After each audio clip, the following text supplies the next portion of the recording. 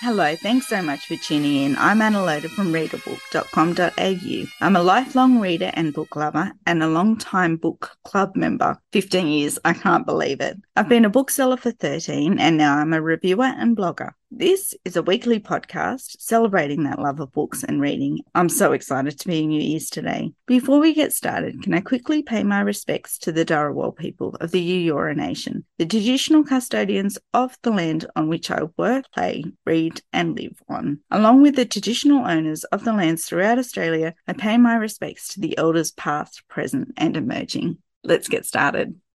Today I get to chat with the author Averil Kenny and I am super excited. I'm a big fan of her books. I love her characters. I love her setting of far North Queensland. I love her Instagram page. I love everything about her. She just seems like such a kindred spirit. We've recently been chatting about our mutual Anne of Green Gables love, so I'm sure that will no doubt be in there amongst our chat as well, so get excited for that. Her books are being re-released as the B format, so the smaller ones, and they're going to have new covers. So we thought we'd talk about that, but really this is just a general chat between two people who wanted to chat, I think, and call it a podcast because she's too busy to justify just chatting and and she's too important for me to be able to just ring up and say, can we please have a chat now?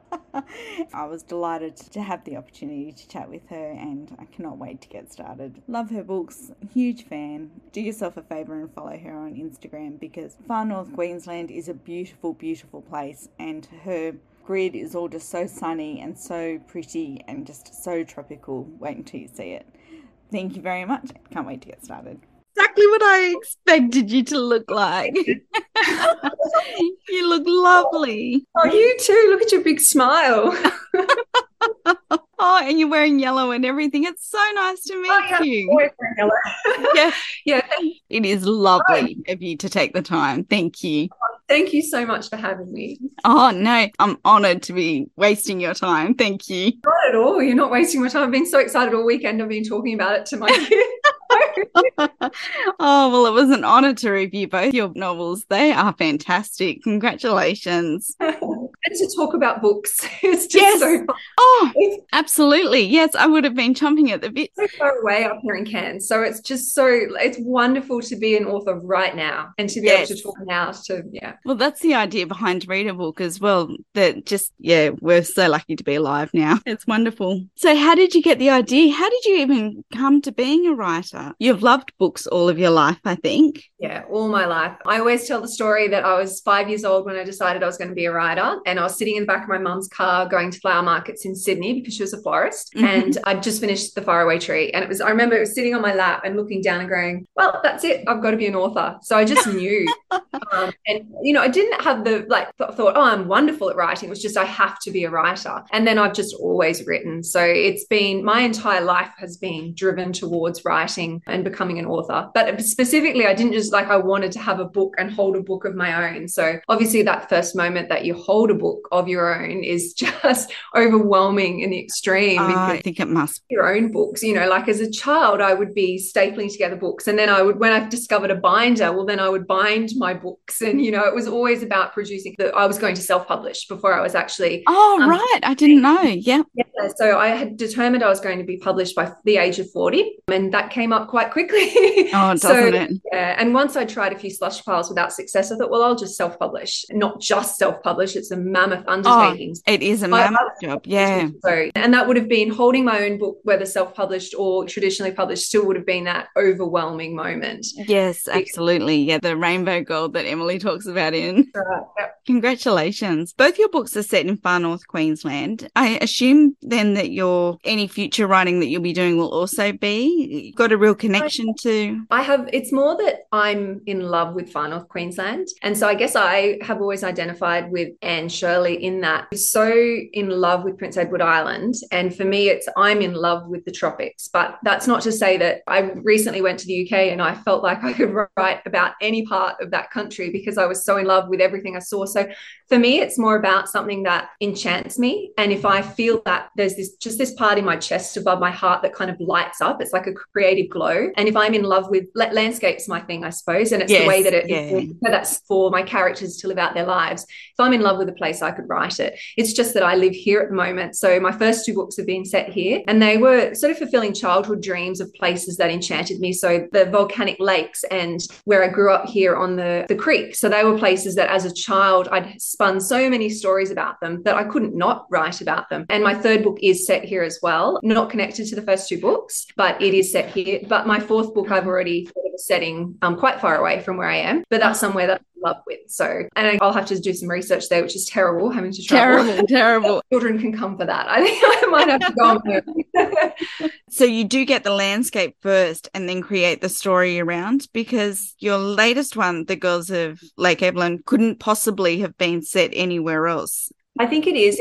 It reminds me of when you were, well, for me, when I was a child and I would play with my dolls, I'd set up, I'd build these massive doll houses out of styrofoam boxes even. It was always about that setting first before I would play any imaginary game. And I would go out into the yard and walk around making up stories, just talking aloud stories. So it was always about, where I was setting my characters. And then it's like the heart of the story and the emotion would be there, but then the characters kind of take that on their own. And they, I might be able to think, well, I want to have a female character and I would like to have a love interest and I would like to have a maternal figure, but it's the characters themselves. If they're not living and breathing, they become dolls that are laying on the ground, not doing anything. It's very hard to, but it is that setting. It's the dream feeling of wonderment and enchantment. And then it can be alive. Right. Oh, wow. I feel like I'm immersed in it. And it has to feel fun and exciting, somewhere that I would love to spend time. Otherwise, I would love to write a contemporary book set in a city, but I don't know that I would have that same sense of it living and breathing.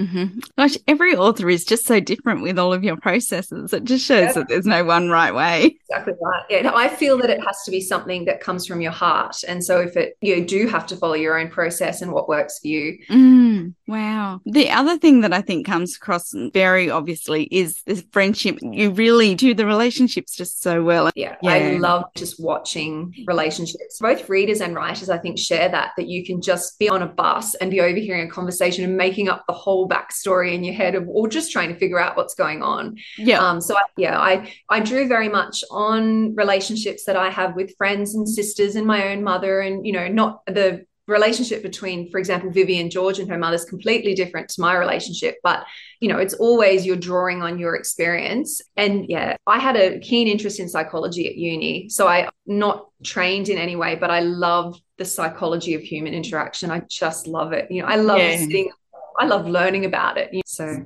I think I'm the same. I mean, I think readers, you're right, readers and writers are definitely like that. We love people and love watching what makes people do things. Dave, my partner, we can be walking along, listening to the same conversation, overhearing, and he's just not interested at all. He barely hears it even. And I've already created a backstory and worked it all out for myself. Well, I mean, I sometimes wonder if it's women, but I don't think so. I think it's males can be the same. But, that's the fun thing. I think it's fun having teenage daughters that, they come home with all the intrigues from high school. And I love even that, I love seeing, and then you reflect on your own past, as a teenager. And it's wonderful. I really enjoy that. My grandfather always we'd go to a shopping center and he didn't want to shop. He wanted to just sit there in the middle of the shopping center and just watch people. So I think if you're an observer, and I've always felt like an introvert and I just want to sit there and watch it. So we must just constantly be telling ourselves stories. And in a way, it's when you write, it's like I'm observing it. So it's coming out of my fingers while I'm watching it as a movie in my head. So, I mean, in that regard, once my characters are really driving the action themselves, it is like observing it. And I'm like eavesdropping on a conversation. And I remember as a child, I would walk outside and just talk these conversations in accents and all sorts of things. Oh, and wow. It was really strange. It was like I didn't have a television growing up, so maybe that was my problem. But just needed to just talk these conversations out that I was hearing in my head like 30 seconds before. So I feel like it's almost like people watching in my own book. Yeah, right. Oh, wow.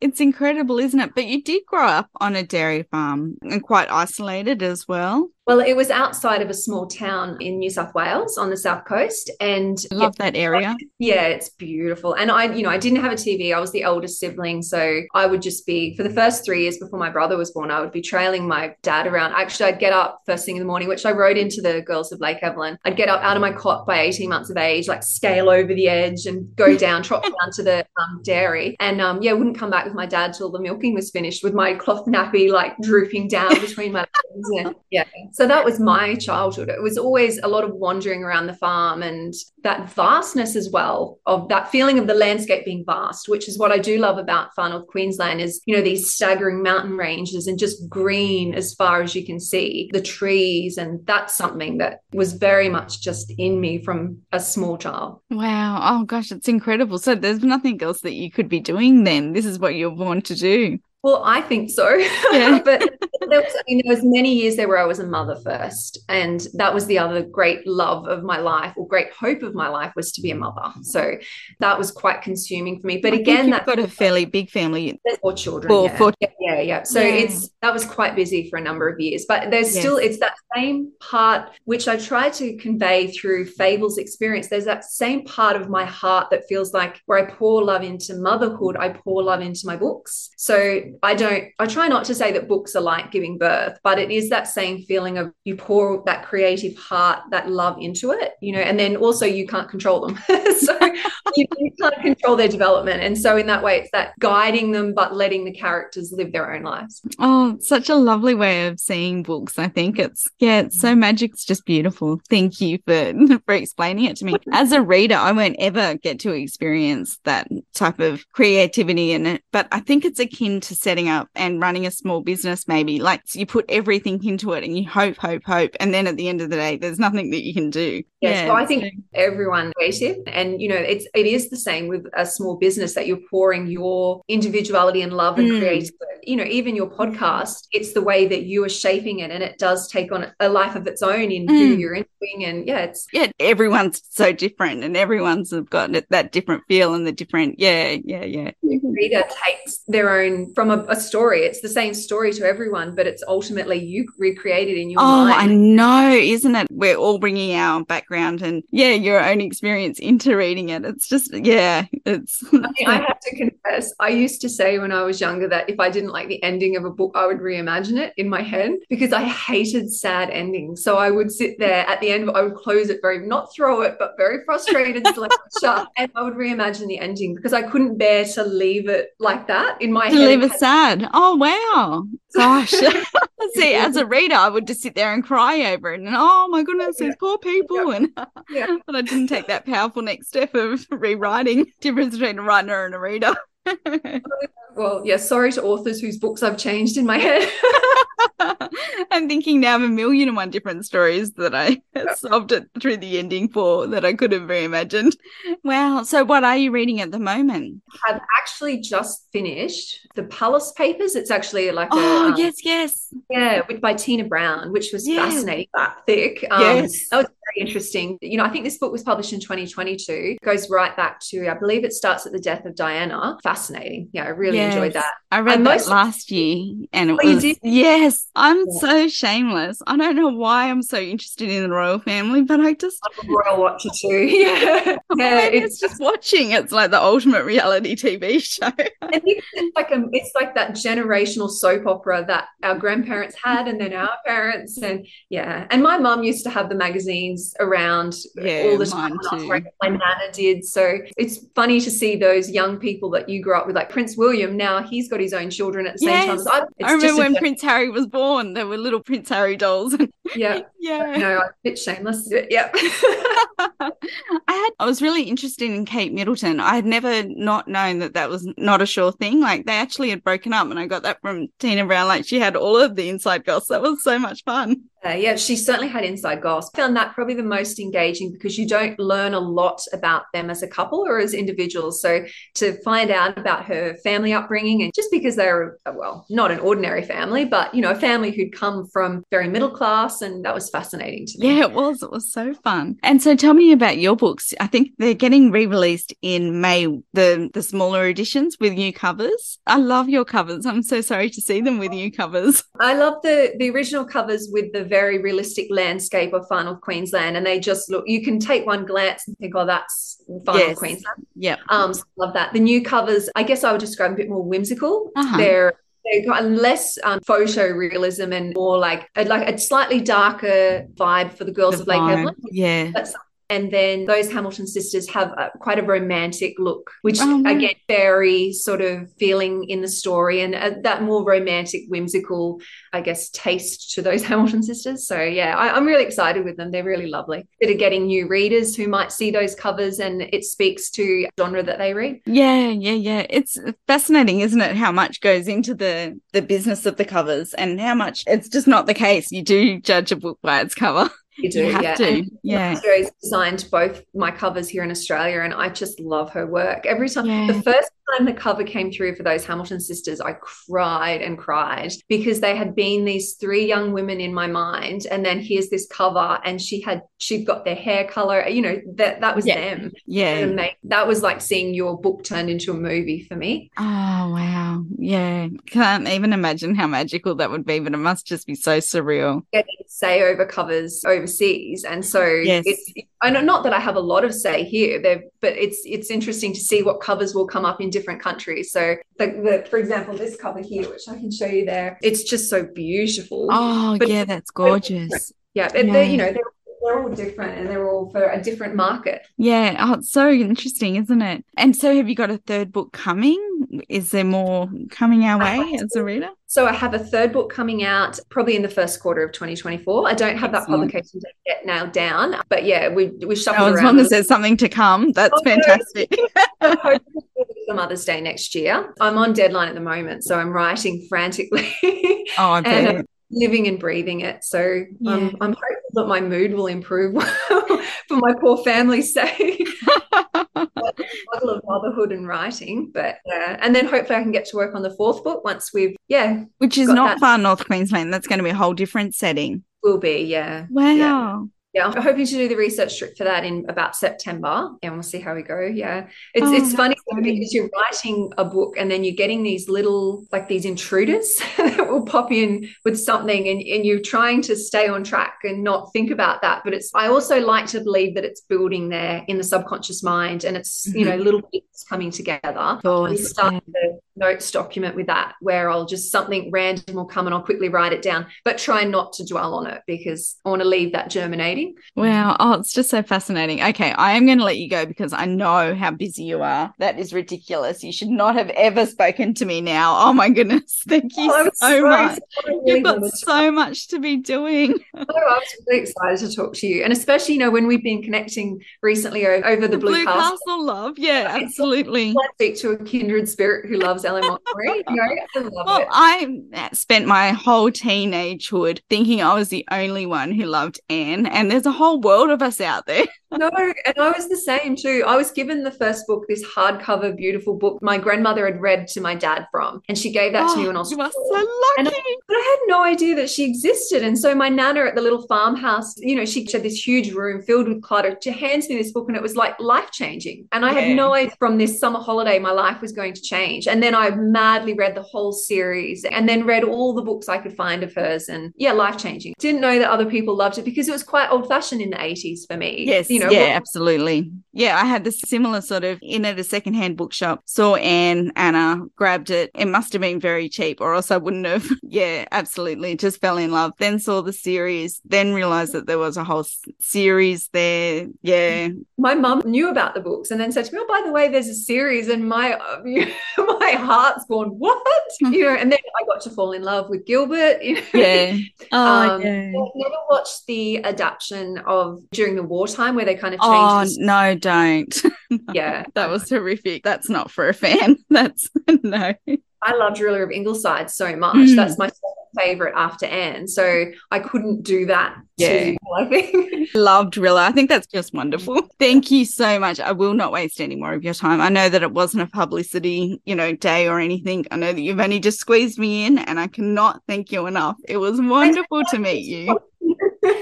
Thank I just you realized so I walked much. in. Okay, so that's it for this conversation. Thank you so much for joining me. Please leave a review wherever you can, but especially where you found my Read a Book podcast. If you'd like more connection, please head on over to the readabook.com.au. There's plenty of book reviews and recommendations there, and that's also where you'll find my blog. And I would love, love, love to welcome you into our community. There's a membership page on readabook.com.au. There are 3 levels. The first is free, and I'm so hoping that you would like to help me build my online community where we can enjoy reading more together. Thank you.